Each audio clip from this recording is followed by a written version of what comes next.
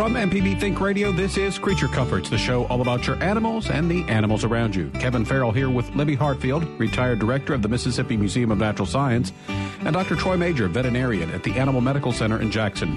Our guest today, wildlife biologist Dr. Kathy Shropshire. The possum is really a mystery to many people, often seen only at night and in rural areas or by the side of the road. Do we really know what it is, a rodent or a marsupial? Is it a menace or can they make good pets? Do they carry rabies? How many times will it play dead in its lifetime? We hope to answer those and your questions about possums this morning. Give us a call if you'd like to join in. 1-877-MPB-RING. It's 1-877-672-7464. Or email the show, animals@mpbonline.org. As usual, Dr. Major here to answer pet questions on Creature Comforts from MPB Think Radio.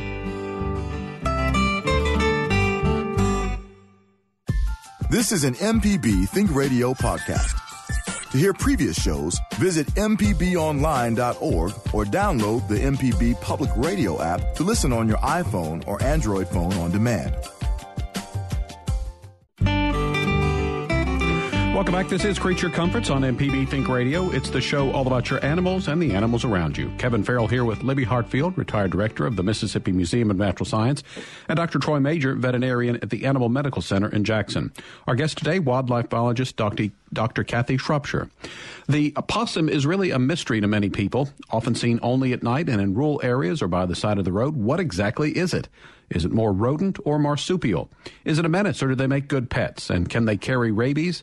And how many times will it play dead in their lifetime? We hope to answer those questions and your questions this morning when you call in 1-877-MPB-RING. Our phone number is 1-877-672-7464. You can email the show animals@mpbonline.org. Also, Dr. Major here, ready for any pet questions that you have. And we always like to remind you that if you miss Creature Comforts on Thursdays, it does repeat Saturday mornings at 6.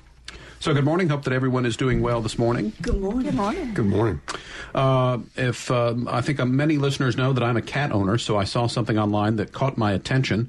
So let me read here. It's just a couple of excerpts from an article I found. It says, a new study completed by researchers at Oregon State University and New Jersey's Monmouth University has found that cats are actually quite fond of people. The study states that based on experiments performed that tested cats' reactions to things and people present in their daily environments, more cats tend to favor human interaction than any other one thing. Basically meaning there's a good chance that your cat actually likes you. The researchers borrowed 50 cats from private homes and from animal shelters and took away access to 4 types of stimuli: food, toys, smells, and human interaction for a few hours. Then they reintroduced the stimuli to deduce what the cats liked best. As they found, half of all cats most favored human interaction over anything else, although 37% went for the grub. Then it says, it's not overwhelmingly great news for cat people, but at least it's something to get assurance that at least half the cats out there are not planning to kill their owners. So I thought that was interesting. And I think it also might be the cat realizes that the grub they're getting is provided by the owner. But I think that's, that cats do get a little bit of a negative thing there, because I know that when I'm out of town, my cat is especially affectionate when I get back. He, always wants to run up and see me and purring and that kind of thing. And so they can be standoffish, but in their own way, they can let you know that they appreciate you being around. They just want to be the boss as well. Well, that's true. I always felt like my cats like me, but they want to tell me what to do. Yeah, I don't know how many times the cat's not supposed to be up there. You put him down there. He jumps back up, and we go through this. And I know there's one thing that I don't like my cat to jump on, and it's a nightly, and the funny thing, it's my computer desk, and sometimes he uses me as his springboard. He jumps on me and jumps up there. And the good thing, though, is now, well, this is the other funny thing. So I'll say, you get down, and he won't do that. But as soon as I start to get up, he jumps off. So he's like, all right, I'll make sure, we know who still is in charge here, even though I'm playing the game. So if you have some pet questions this morning, let us know. Give us a call. Also, as I mentioned, we're visiting with Kathy Shropshire today, talking about possums. So, Kathy, one thing that I needed to ask you, and we talked about briefly before we came on the air, The word is actually spelled O-P-O-S-S-U-M. So correct. I guess opossum is technically correct, but most people don't say that. Most people don't say that. No, they don't.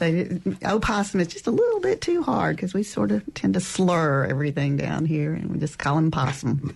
All right. My producer, Java, lets me know that you portrayed Fanny Cook before? I have. I've done it several times now at the Museum of Natural Science, at USM, MUW. Just did it at Terra Wildlife Birding Weekend. And we're trying to get the word out about Miss Cook and her contributions to the state with the development of the Game and Fish Commission and the State Wildlife Museum.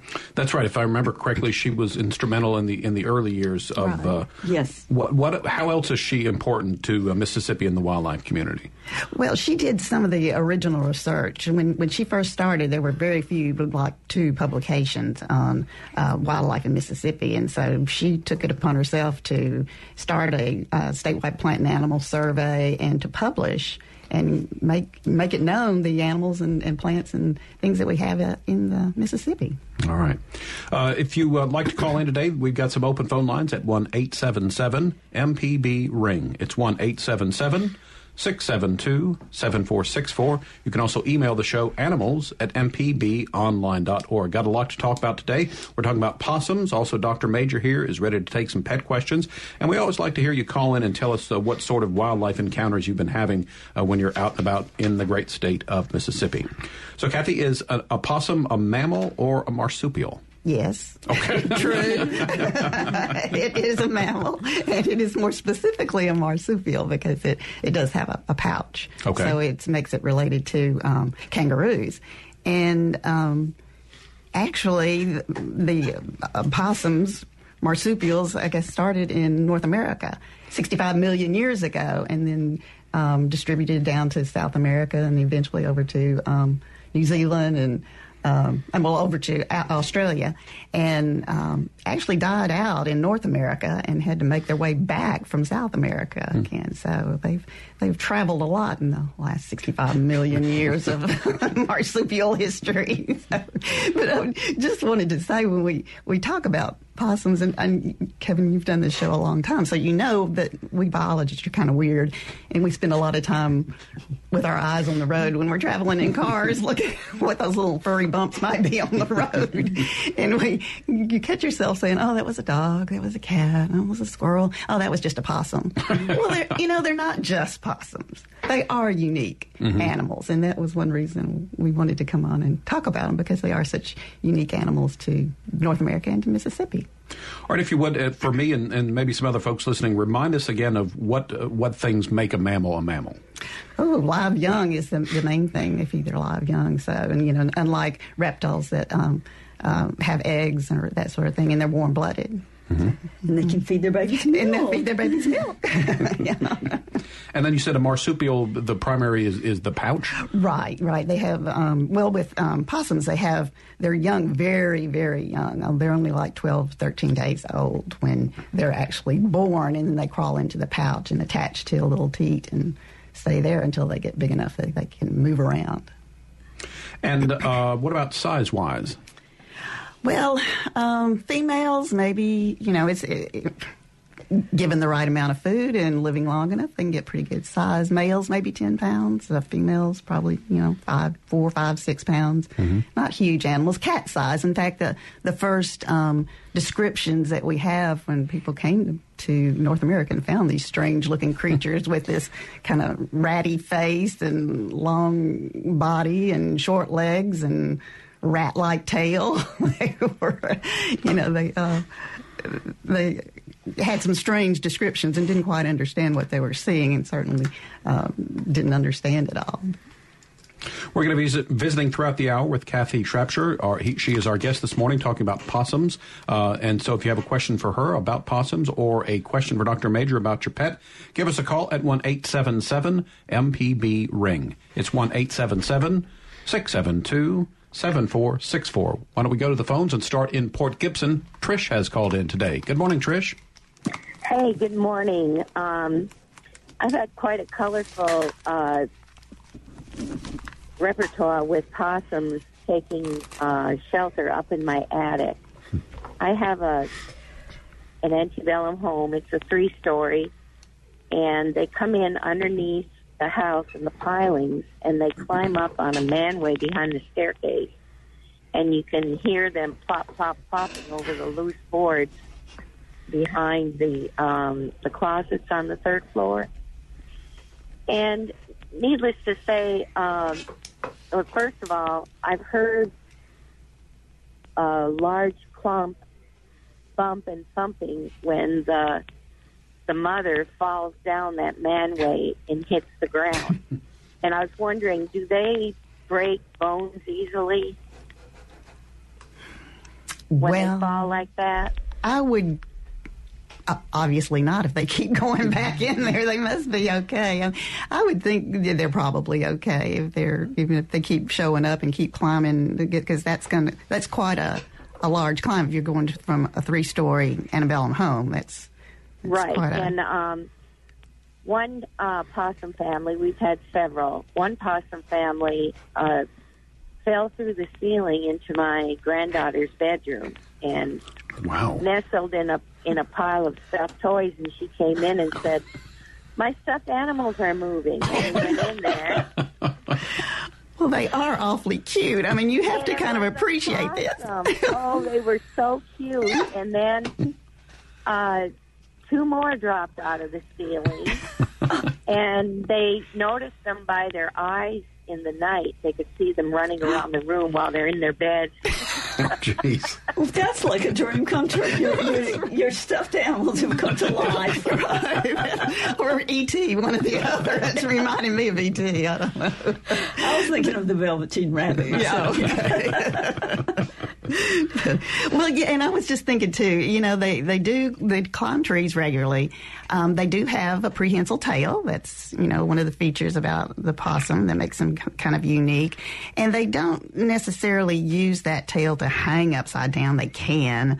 It's more to help balance them as they're trying to get things like persimmons or fruits or whatever when they're climbing. So, being in a tree and potentially falling out is probably something they deal with. You've seen squirrels fall out of trees. I mean, it's something they deal with. So I'm sure they must be able to roll easily. Not always a happy ending, though.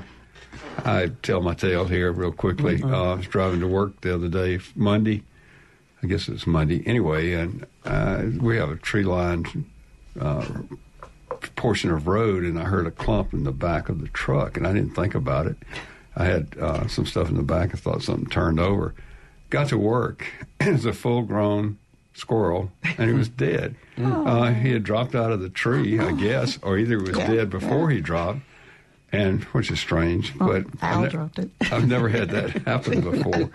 And I would say that, yes, possums can break bones, but probably not. They're built pretty well, pretty sturdy. Pretty sturdy, I would think. And the other thing that I was going to mention is their hind leg, their hind foot actually has an opposable thumb, like humans and apes. They're the only other animal that has that in North America. And so, that just gives them another ability to grab onto things. So... Oh, goodness. What is this, Troy? He's showing us pictures of a strange little possum-y looking creature. It's a Brazilian possum. And the difference... It's very tiny. Yeah, they are, and they're awful. There's just... You take an opportunity to Google and look at all the different possums, and they really are cute. And some of those in South America and in Australia have this wonderful fur that they don't have the guard hairs like ours do in North America.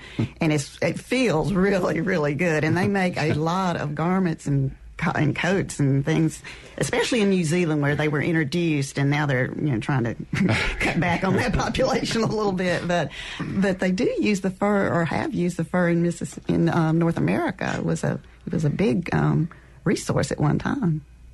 All right, Trish, thanks for your call. That's an interesting story that you told us there. Hey, we need to take a quick break. When we get back, we will continue Creature Comforts, talking about possums this morning with our guest, wildlife biologist Kathy Shropshire. This is Creature Comforts on MPB Think Radio. You can join in by giving us a call at 1-877-MPB-RING. Our phone number is 1-877-672-7464. Back with more after this.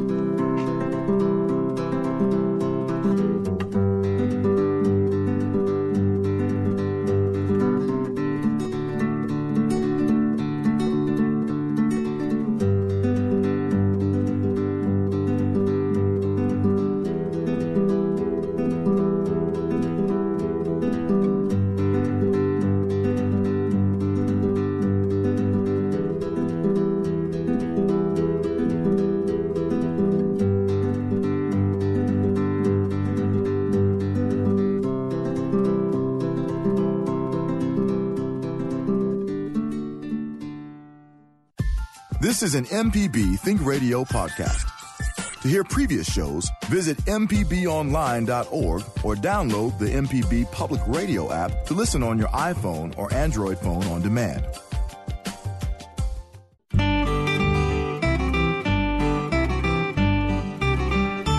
Welcome back to Creature Comforts on MPB Think Radio. Kevin Farrell here with Libby Hartfield, retired director of the Mississippi Museum of Natural Science. Dr. Troy Major is veterinarian at the Animal Medical Center in Jackson. Our guest today, wildlife biologist Kathy Shropshire. We're talking about possums, also looking for your pet questions or any wildlife questions and observations that you have for us. The number is 1-877-MPB-RING. It's 1-877-672-7464. Back to the phone lines we go. We start again in Gulfport. Tim's called in today. Good morning, Tim. How's everything up there? Doing well. Good to hear from you. Yeah, we've been living on the edge of wetness down here. Yeah. Possums are relatively short-lived considering their size. Most things that large are going to live a number of years. These things don't seem to live very long. And over the past 6 years, on 5 separate occasions this time of year, I found a dead possum in my backyard. Now, my question is, these things seem to decompose relatively quickly compared to, let's say, a dog or a cat or some other mammal that size. Is there any idea of why? I mean, I've watched these things rot in just a few days. No. I don't know. I don't know if it has to do...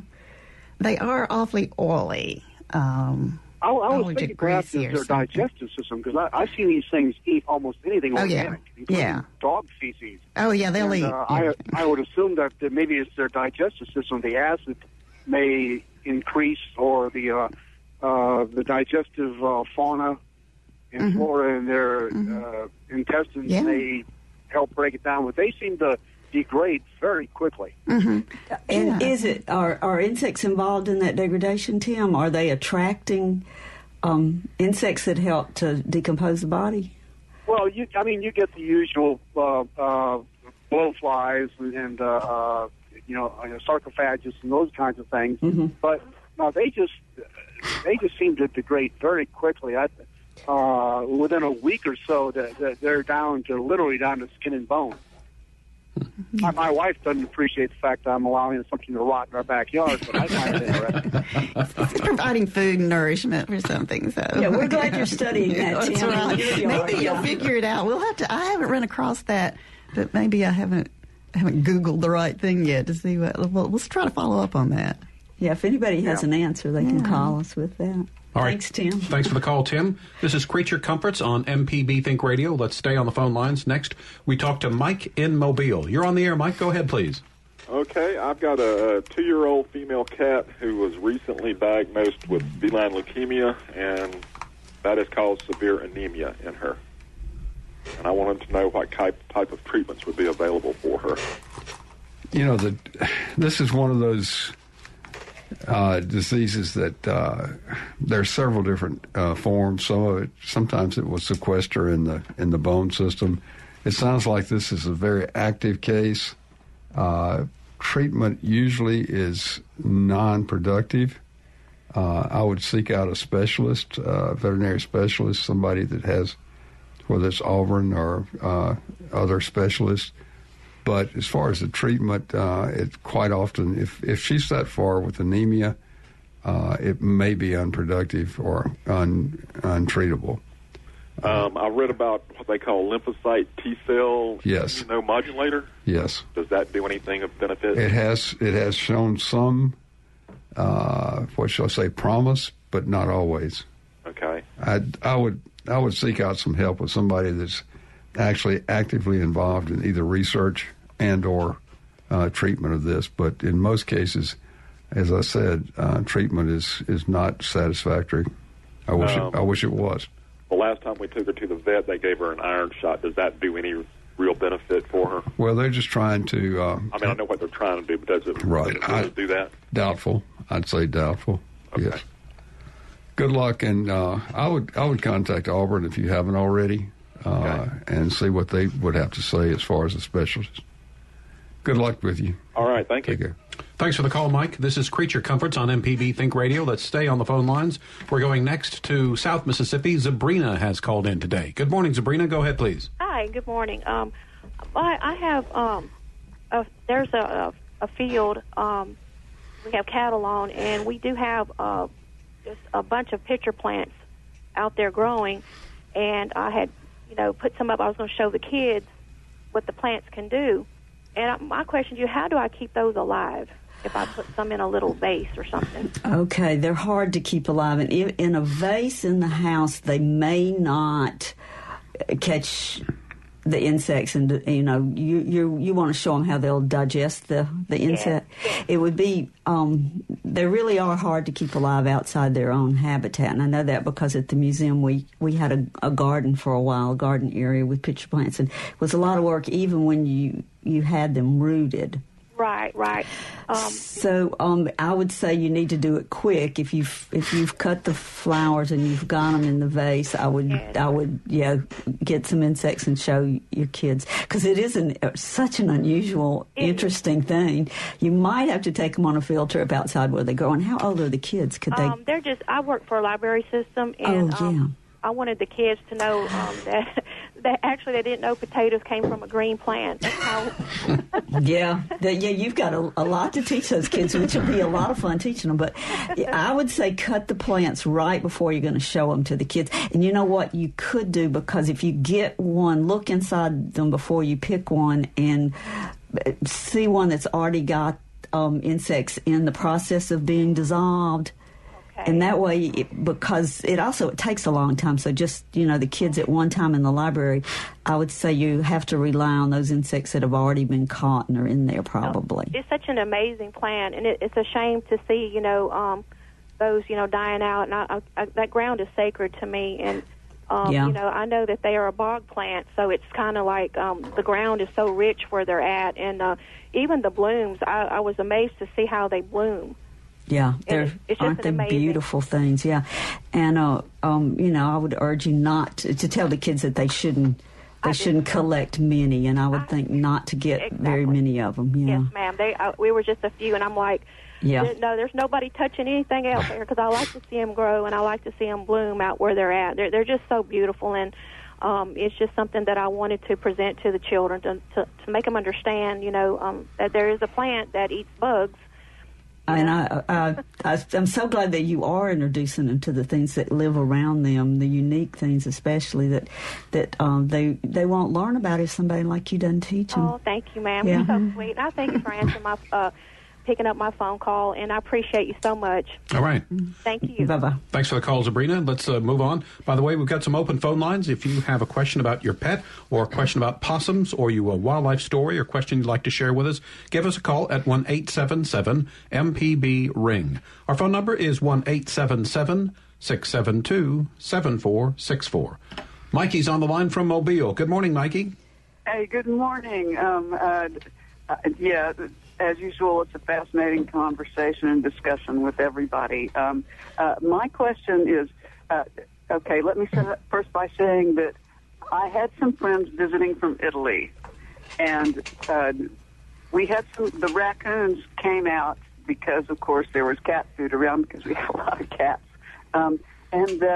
They were totally amazed, these Italian folks. They had never seen anything like a raccoon before. I mean, they were just, it was hard to describe how they were, their awe of raccoons.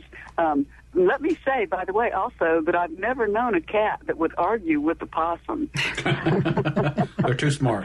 And I like possums a whole lot. My question is regarding, since these Italian folks were so amazed by the raccoons, they didn't get to see a possum, of course, because it was broad daylight. What kind of ranges do possums have? I mean, how many continents are they on? And I'll listen from here. I'm very familiar with the ones we've got around here, and I love them dearly. Thank you. All right, Mikey, always good to hear from you. So, Kathy, right. So our possum, our Virginia possum, is it's in North America is on the eastern, basically all of the eastern part of the North America and across, and goes up, the range goes up the coast of California up into actually Oregon and Washington. And then down through Mexico, there's some in South America and then in Australia. And I guess, I think that's it. There's a lot of much more diversity in Australia than we have in South America, and certainly. Yeah, I don't think there are any in the old world. No, I don't. All As right. far as I know. We've got another caller on the line, another familiar voice to listeners. It's Kathleen from Osaka. Good morning, Kathleen. Good morning, or good rainy morning. I'm getting used to it. I'm going to grow mold and call myself a science experiment, I swear.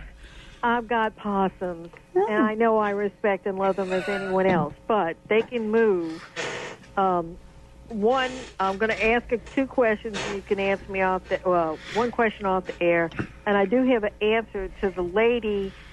Remember last week when she called in, Kevin, and she couldn't keep the cat off a certain spot in the driveway? Right.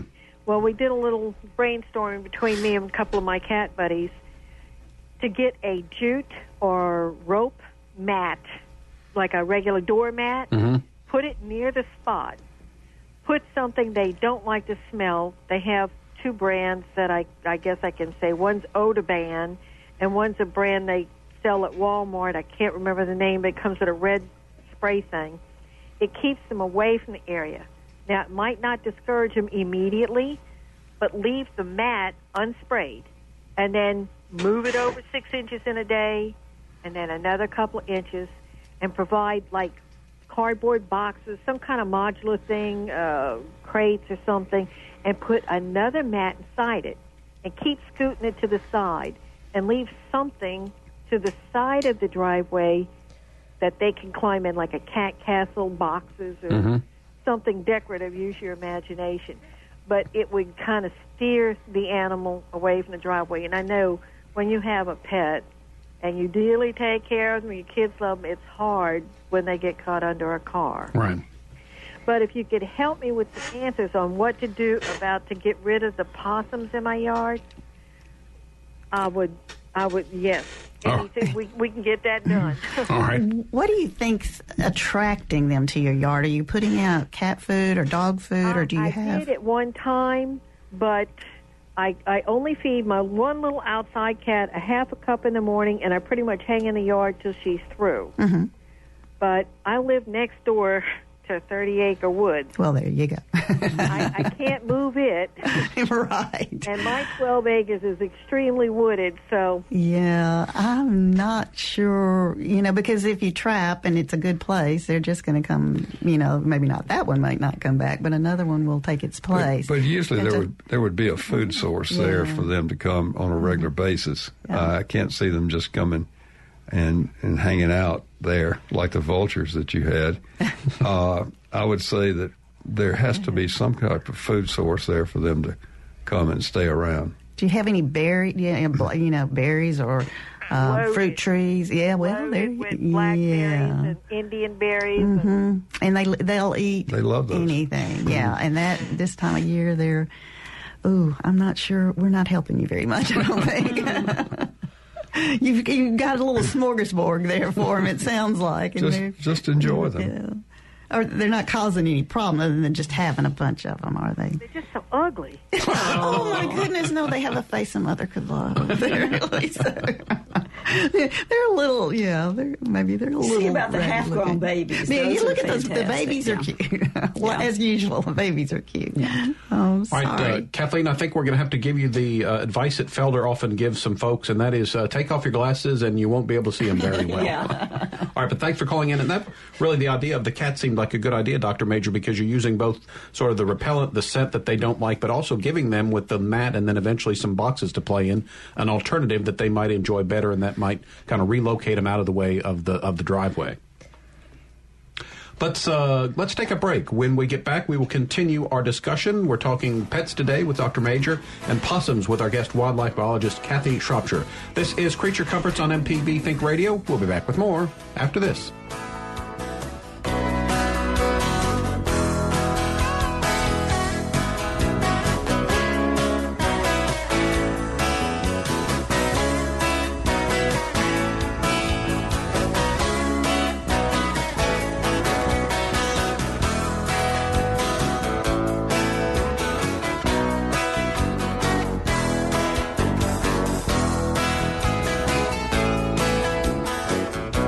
Your home for the arts and music is MPB Music Radio. From classical to bluegrass and everything in between, MPB Music Radio has a sound for every ear. For information on where to find MPB Music Radio, visit mpbonline.org.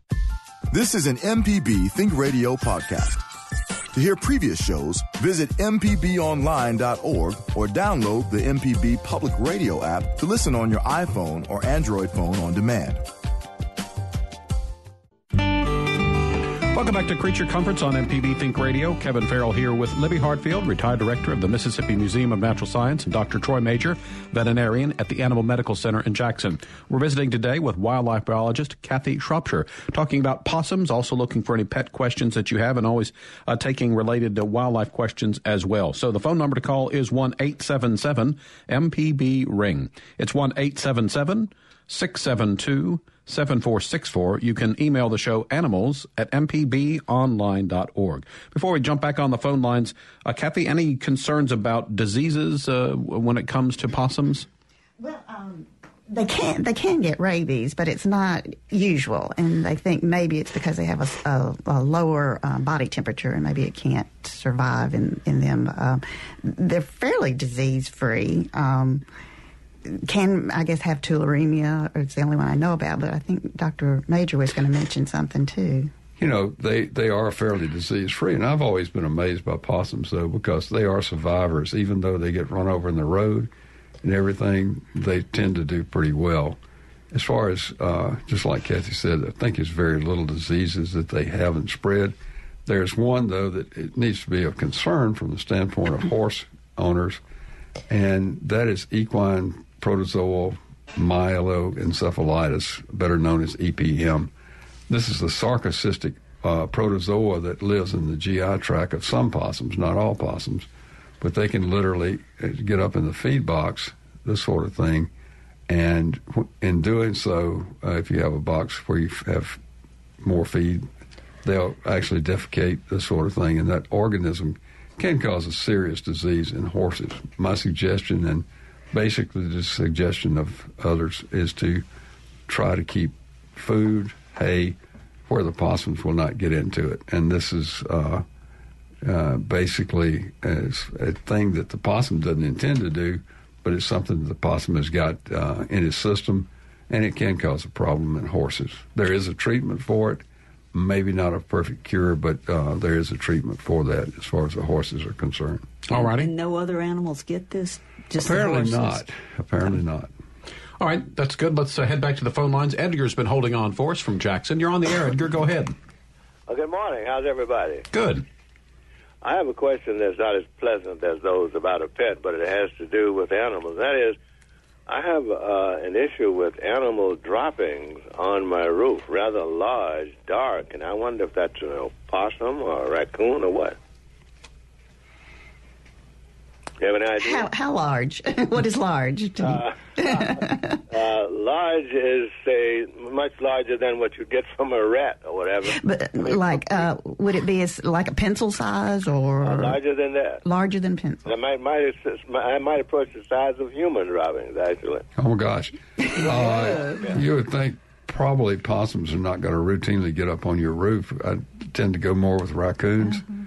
That's pretty large, yeah. So maybe you need to borrow somebody's video cam and actually see what does get up on your roof and do that. If it's that big, you probably are hearing them when they're on your roof as well. So it'd be interesting to see what that animal is. I honestly don't know.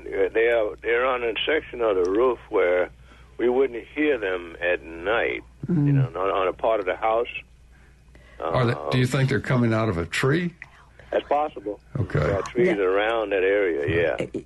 It couldn't be an owl pellet, could it? Could be what? Could it be an owl pellet? Is it a No, it's and they're fairly large and extensive. This isn't pleasant sounding either, but you could take a picture of this and send it to us. Okay. Yeah, because an owl pellet is actually very large. If it's a great horned owl, it's kind of a handful, but it looks like a little package almost. It usually would have some hair in it, and from eating rodents and this sort of thing. So Be interesting to see. All right, get up there and see what I can find. Be careful. All right, careful. Be careful. And Edgar, I will, most definitely. if you could, if you get a picture, send it to animals@mpbonline.org, and then we would send it over to the museum, and we'll see if we can't help you figure out what that is. Yeah. All right, so thanks for the call. Let's move on next. We've got Kathy, who is on the road with a question for us. Go ahead, Kathy. Hi, good morning. How are y'all? Good. Good. I was just calling to comment. I know before that you've talked about the barn swallow. I'm not sure of the correct name. The barn swallow or the dirt gobblers that can be under your carport with the mud kind of nest. Yeah, there's more than one bird that can do that. Yes. Have you got some? Yes, I have some. So this is my third time seeing them, and it's a joy seeing them. I know a lot of people take those. They'll take those nests down, but they still come back and build them. But it's a joy to see them. Me and my family had a garage sale this past weekend, and while the people were coming, I was just telling them to just don't be alarmed. It's the barn swallows that are swerving over their heads. They were just coming very close, and then they were sitting right there on the light and just looking at us. So, oh, yeah, that's interesting. They'll eat your insects, too, so that might be good. Well, good. Well, I enjoy seeing them. I just wanted to comment on that. Thanks for calling. Thanks for the call, Kathy. Good to hear that. Let's move on next. It's been a busy day on the phones. Always like to hear from you during Creature Comforts. And next we've got Colleen from Biloxi on the line. Go ahead, please. Yeah, I just got a possum story. At one point, we found this little tiny possum baby. I think she must have fallen off her mother. And, her eyes weren't even open. She was just tiny.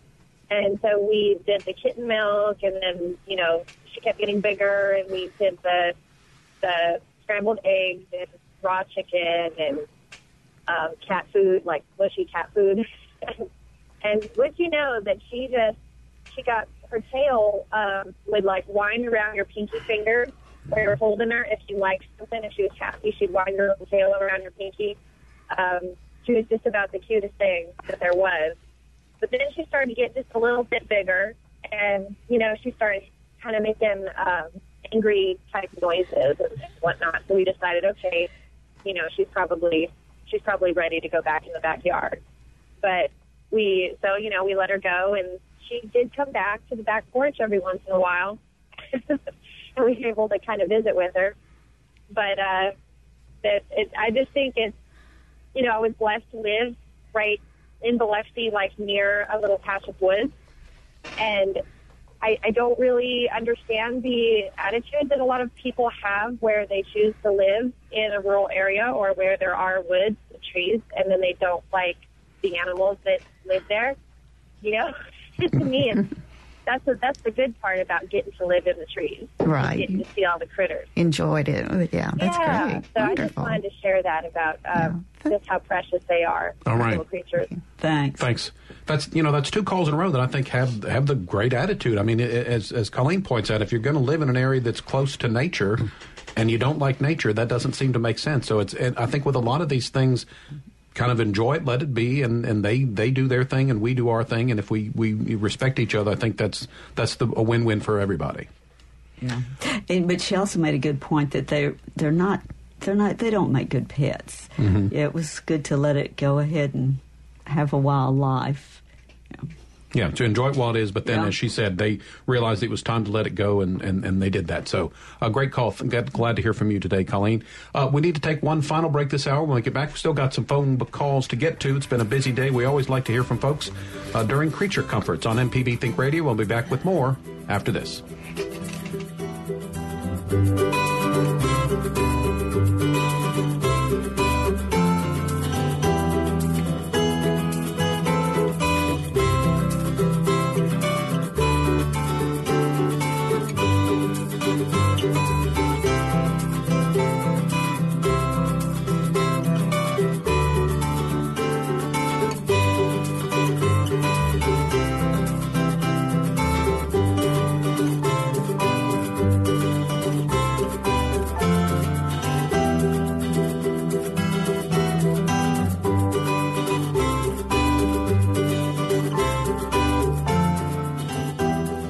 Informative MPB news stories, the local shows you love, up-to-date severe weather info, and the state and worldwide reach telling the story of Mississippi.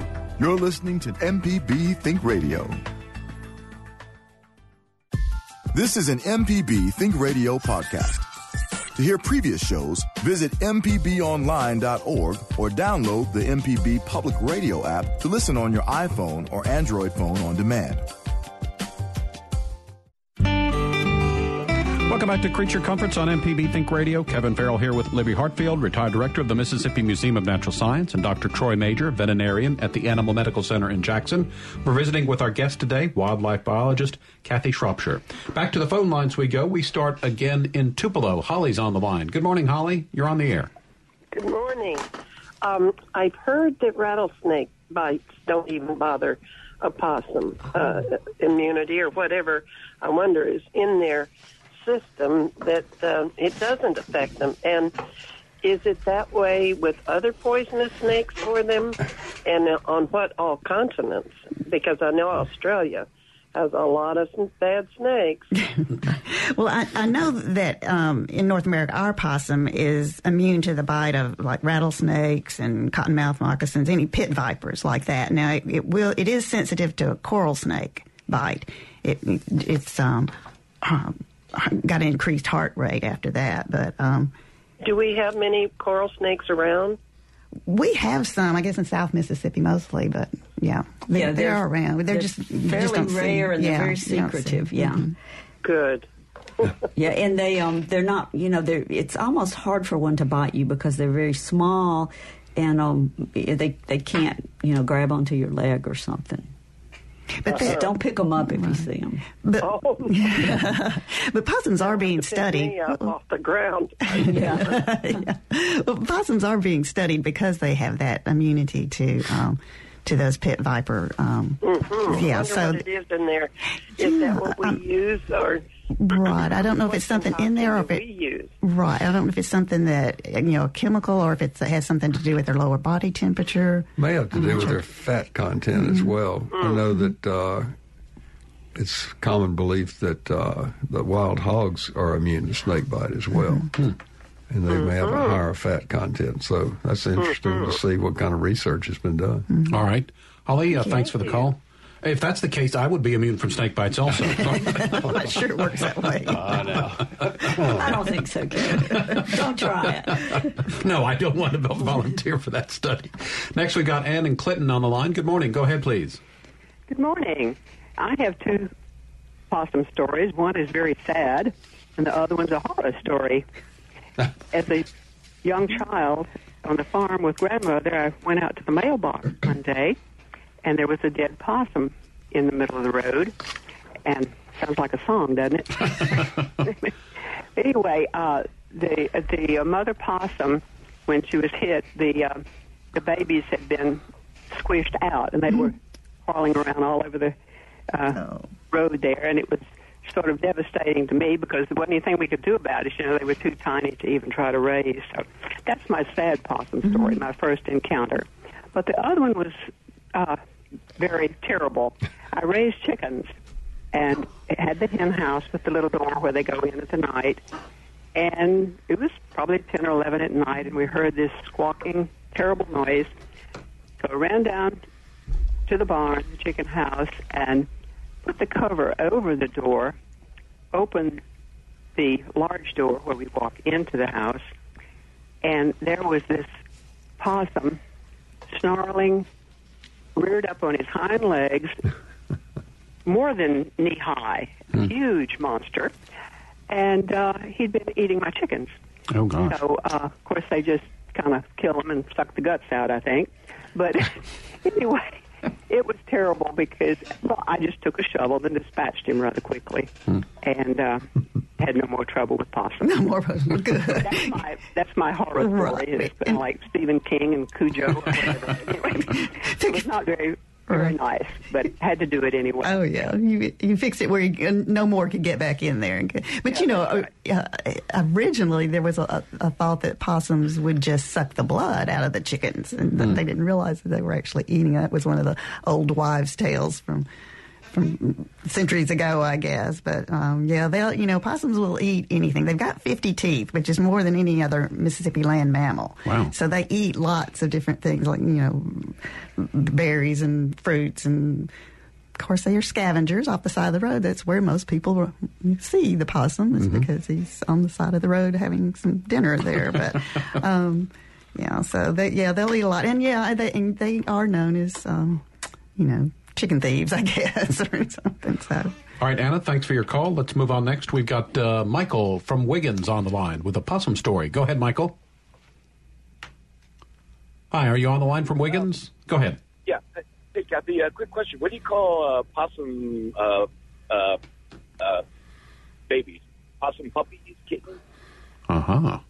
Interesting. Yeah, I would think of them as a kitten, but I'm not Pups, sure. Pups? Are they pups? Yeah. So anyway, I'm a cell tech. I work at the base cell towers, and we had a site that went down for a backhaul, and so went over there, opened up the cabinet, and there's a mama possum nursing 4 possum puppies. And I've never seen a bucolic possum before. And she's just in there sleeping, on a chewed up fiber, and with four little kittens nursing. It was so I went back and took a picture, and then she's like smiling as they do, but actually she's hissing, right? And I think possums they're just pretty cool all around, and so. You called her grinning like a possum. That's what we call her. She's grinning like a possum. All right, and in Brazil they would say uma cara sem vergonha. It's a face without shame. Yeah, love it. And Michael, our producer Java says that a young possum is called a joey. Joey? Yeah, well, that makes sense. Yeah, the kangaroos. The kangaroos, right. The marsupials. Yeah, thank you. Yeah. Yeah, it makes sense.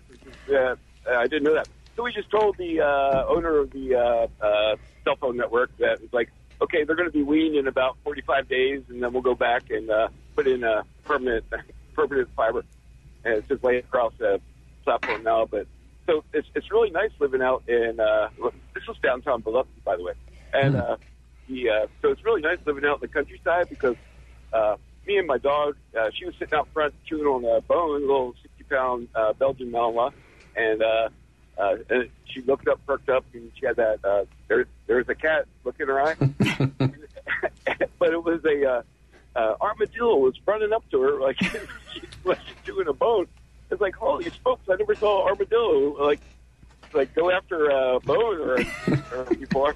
And then the armadillo saw me and ran off. It's like, well, the dog chewing the bone wasn't scary the way I was. I'm not sure he was looking for them, but they don't see real well. They're kind of going by smell, so he may have been looking at that smell. I don't think he was checking out the bone. And possums, they don't have much of a brain.